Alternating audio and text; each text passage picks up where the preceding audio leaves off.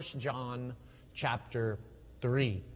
1 John chapter 3 is going to be the focus of our study this morning.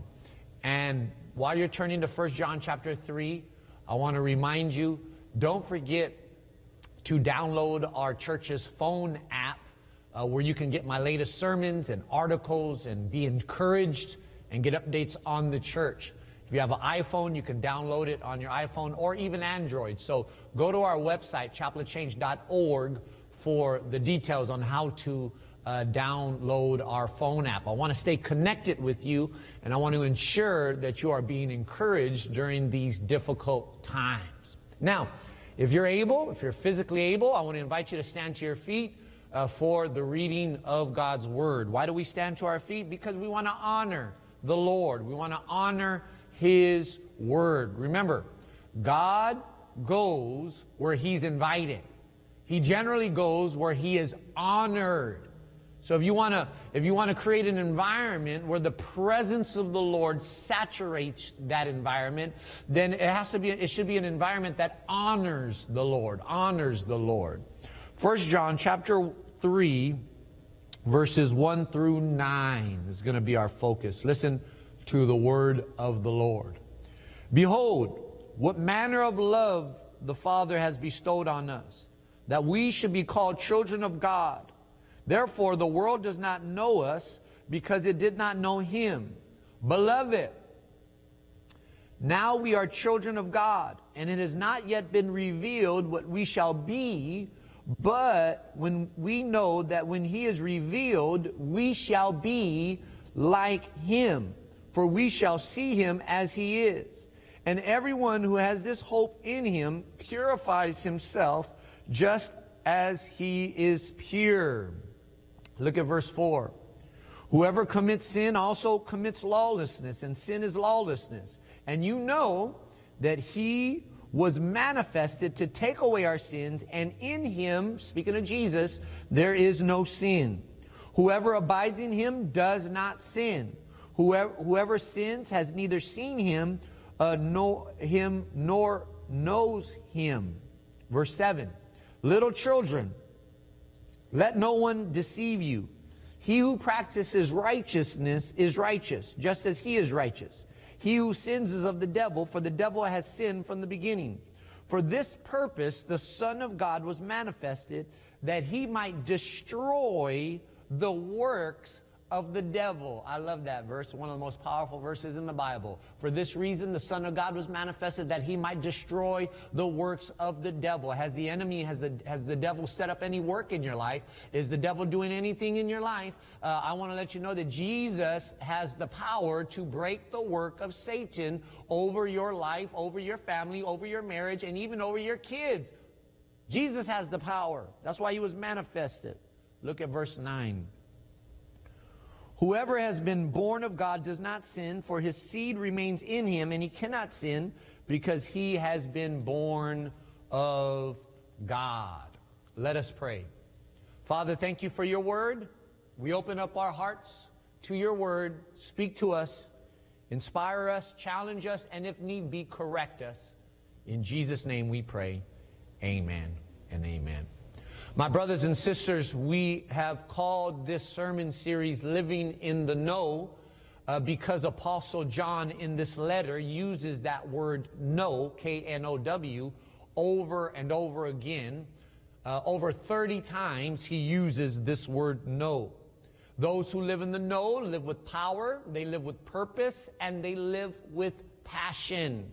Very important for believers to live in the know. Today, the subtitle for our message is Look. The subtitle for our study is Look. And Apostle John starts off chapter 3 with this little but powerful word, look. Look.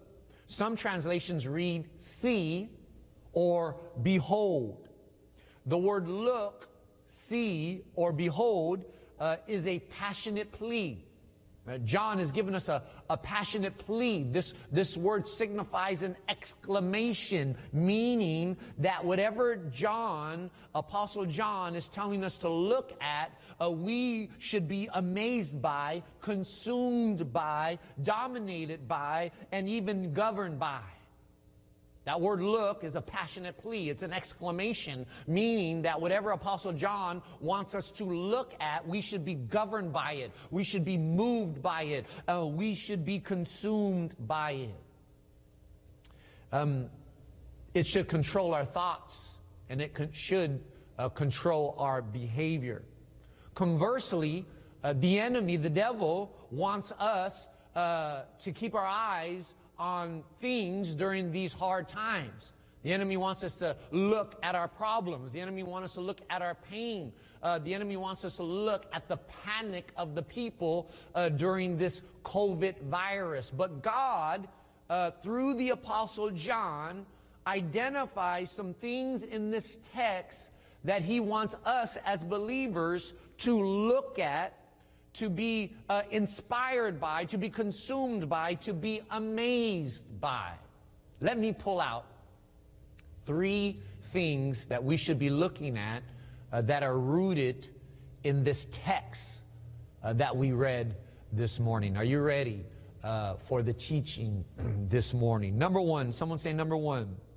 Look at God's great love. Look at God's great love.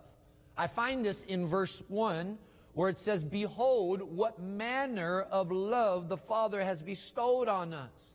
Behold, what manner of love the Father has bestowed upon us. Now, the Apostle John, who wrote this letter, was blessed more than most men in all of history.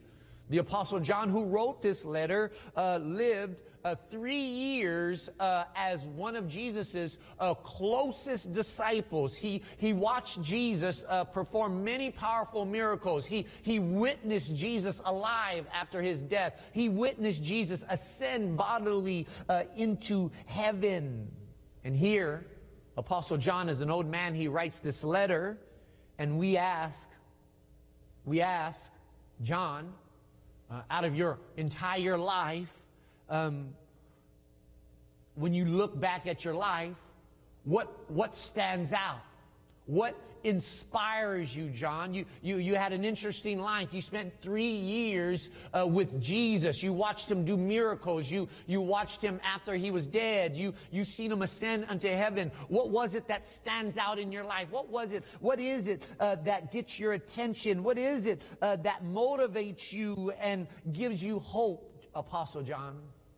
And in effect, in these words, John says, the amazing, the great love of God. The amazing love of God. The phrase that he uses when he says, what manner of love the Father has bestowed on us, that phrase, what manner, can be traced down to mean of what country. Of what country. And it implies astonishment. It implies astonishment. In other words, John thinks about the Father's love and says, man, where does this come from? He thinks about the Father's love and he says, man, it must be from heaven because there's nothing like this on this earth. Man, he thinks of the Father's love and he says, man, this thing is out of the world. It's out of this world. He's amazed by the great love of God. Apostle John wants us to look at the great love of God because God's love motivates us. It humbles us. God's love transforms us. God's love fills us with passion. God's love empowers us. God's love changes us. That's why he wants us to look at the great love of God, because the more you look at God's love, the more you are transformed. Romans chapter 2, verse 4, in the New Living Translation says, don't you see how wonderfully kind, tolerant, and patient God is with you? Does this mean anything to you? Nothing to you? Can't you see that his kindness is intended to turn you from your sins? Can't you see that his kindness, speaking about his love, turns us from our sins? That's the transforming love of God. This is why John says, look at his love. Behold, what manner of love the Father has for us. God's great love is the most life-changing force in the universe. And Apostle Paul knew this. This is why Apostle Paul prayed in Ephesians chapter 3, verse 17. Listen to the prayer of Apostle Paul for us. He says, that you, being rooted and grounded in love, may be able to comprehend with all the saints what is the breadth and length and height and depth, and to know the love of Christ, which surpasses knowledge, that you may be filled with all the fullness of God. That was the prayer of the great Apostle Paul. He says, I want you to know the love of Christ. Why? Because the love of God is the most powerful, life-changing force in the universe. The love of God motivates us, humbles us, and transforms us. And the more that we see the love of God, the more we are motivated to serve him. Amen? Amen? Yes. Sometimes when I'm driving down the street in my truck, I think about the amazing love of God, and I just break out in a praise break. I'll be driving down the street and I'll be thinking about the amazing, great love of God, and I'll break out in a praise break. So maybe I'll start hitting the steering wheel. Maybe I start, waving my hand in the air. Maybe I start screaming hallelujah. And sometimes people look at me crazy, but I'm amazed at the great love of God. God's love has transformed my life. Transformed my life. I remember when I was in prison, there was a season that I worked as the slop man. The slop man. And the slop man was responsible for separating the leftover food on a tray from the paper goods that are on the tray. That's what the slop man was responsible for. And I remember I used to have to put on a trash bag. A literal trash bag, a plastic trash bag. I would put a hole in it and I would put it over me, because the prisoners, 1,000 prisoners we would feed, what they would do is they would throw their tray at me, and a lot of times that leftover food, that slop, would splash over everything. So I had to wear a trash bag, and when they would throw their tray, 1,000 prisoners would throw their tray at me. I was responsible for separating the slop from the paper goods that was left on the tray. And the reason was that I had to separate the two is because they would feed the pigs with the slop, and they didn't want the pigs to eat the paper goods. And so in effect, I was actually feeding pigs. I was feeding pigs. Why do I bring this up? Because that's from where God transformed me from. That's from where the love of God has brought me from. And every time I think about the love of God, I feel like busting loose in a praise break. Brought me from feeding pigs. Sounds like the prodigal son. So, John says we are to look at God's love. Secondly, we are to look to who God made us. Look to who God made us. I find this in verse 2. It says, Beloved, now we are the children of God. Now we are the children of God. And right there in that text, John highlights our current position and privilege as the royal family of God. Because of God's love, we are now part of the royal family of God, and Apostle John is reminding us of who God made us. Are you following along? His love made us his children. His love made us his children. The Gospel of John, chapter 1, verse 12, Again, the Apostle John, the writer of that letter, fortifies this principle when he says, but as many as received him, speaking of Jesus, to them he gave the right to become children of God, even to those who believe in his name, who were born not of blood, nor of the will of the flesh, nor of the will of man, but of God. The moment we surrender our life to the Lord Jesus Christ, the Holy Spirit makes us children of God. We are ushered into the royal family of God. And Apostle John in this letter, he highlights our position and our privilege as being members of the royal family of God. In fact, over and over, Apostle John reminds us of who God made us. Look to who God made you. That speaks of your kingdom identity. That speaks of your new identity. The way that you access the power and the privilege of the kingdom of God is through your new ID card.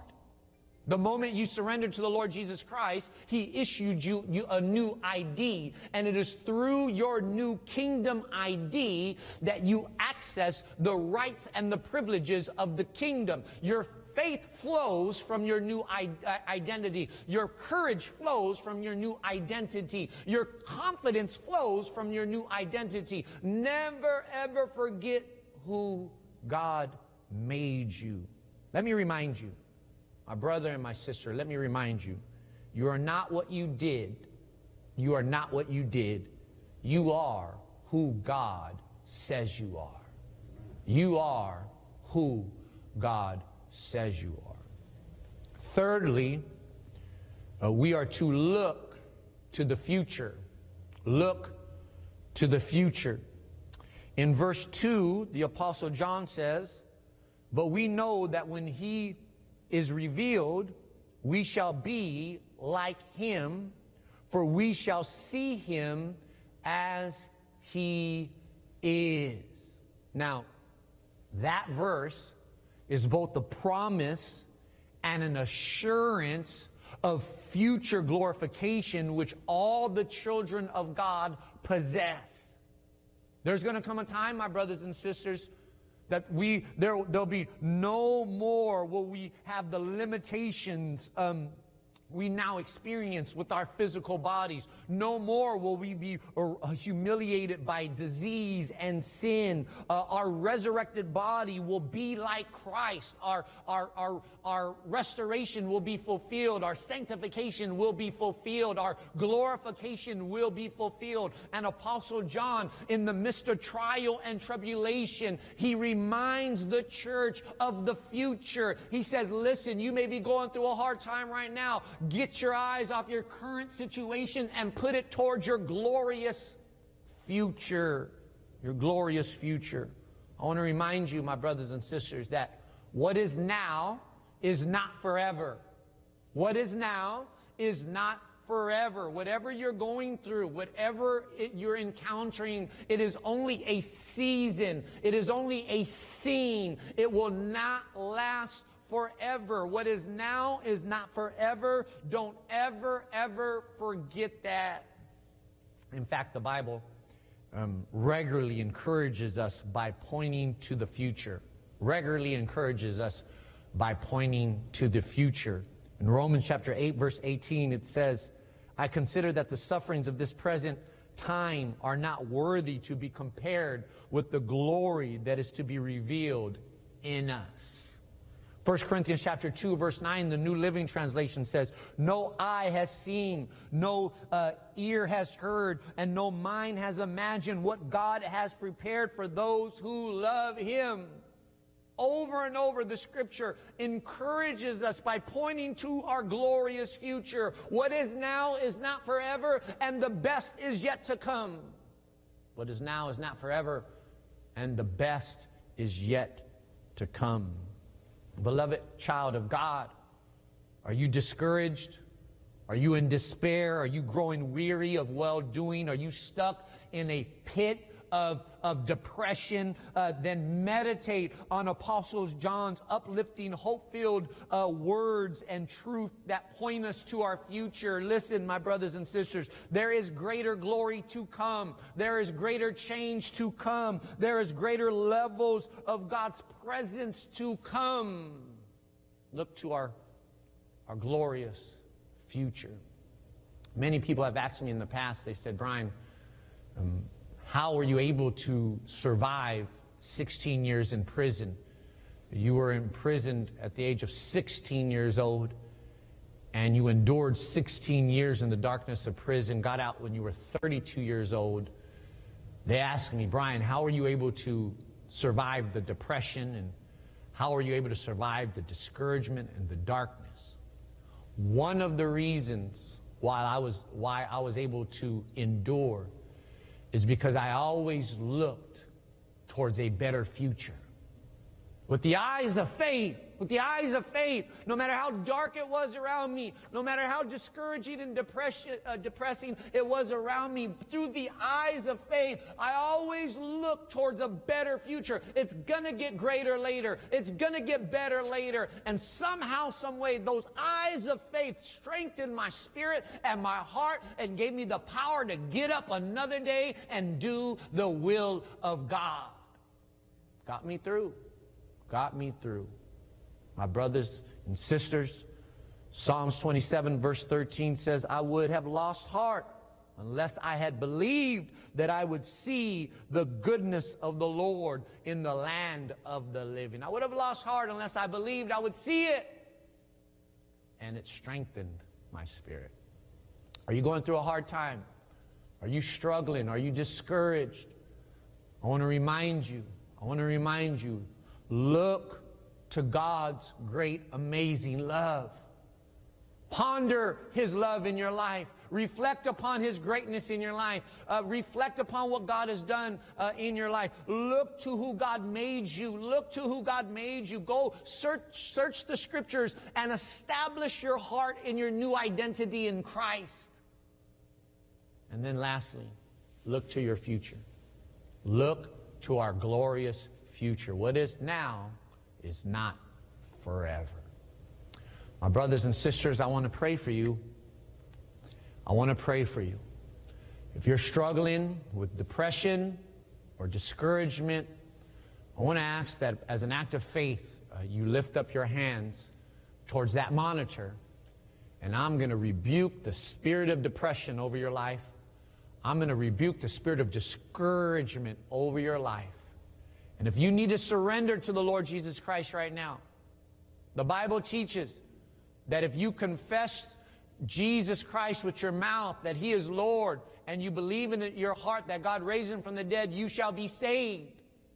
If you need to rededicate your life to the Lord, the Bible teaches if you confess your sins to God, He is faithful and just to forgive you. All you got to do is repent from your sins, and the amazing love of God will pick you up. If you need prayer, lift up your hands toward that monitor. If you need to surrender your life to the Lord Jesus Christ, either rededicate your life or surrender for the first time, lift up your hands towards that monitor. And I'm just going to pray for you all right now in the name of Jesus. Father God, in the name of Jesus, there's some people out there that are surrendering to you, Lord God. And I pray for them. I pray right now that they confess with their mouth that Jesus is Lord. I pray right now that they believe in their heart that you rose them from the dead. I pray right now that you give them the spirit of repentance where they say, I turn from my sins and I submit unto the Lord Jesus Christ. I pray right now, Lord God, that they do that. Hallelujah. Hallelujah. If you're repenting from your sins right now, just do it right now. God hears you. He knows what's in your heart. If you're surrendering to Jesus, just say those words. Just cry out to the Lord Jesus Christ. The Bible says, whoever calls upon the name of the Lord shall not be put to shame. Father God, in the name of Jesus, I want to pray for all those that are discouraged. And Lord, in the name of Jesus, I rebuke the spirit of depression right now. Spirit of depression, you must loose your grip over my brother. Spirit of depression, you must loose your grip over my sister right now in the name of Jesus, Father God. And Father, in Jesus' name, I pray for a fresh infilling of peace. I pray for a fresh infilling of joy right now to be released through this, through that monitor right now. That your Holy Ghost joy be released into that home, Lord God. Released, Father God, into that area where they're watching, Father God. In Jesus' name, we release peace. We release joy. In Jesus' mighty name. Jesus' name we pray. Amen and amen. Let's give the Lord a hand praise. Praise the Lord. Praise the Lord.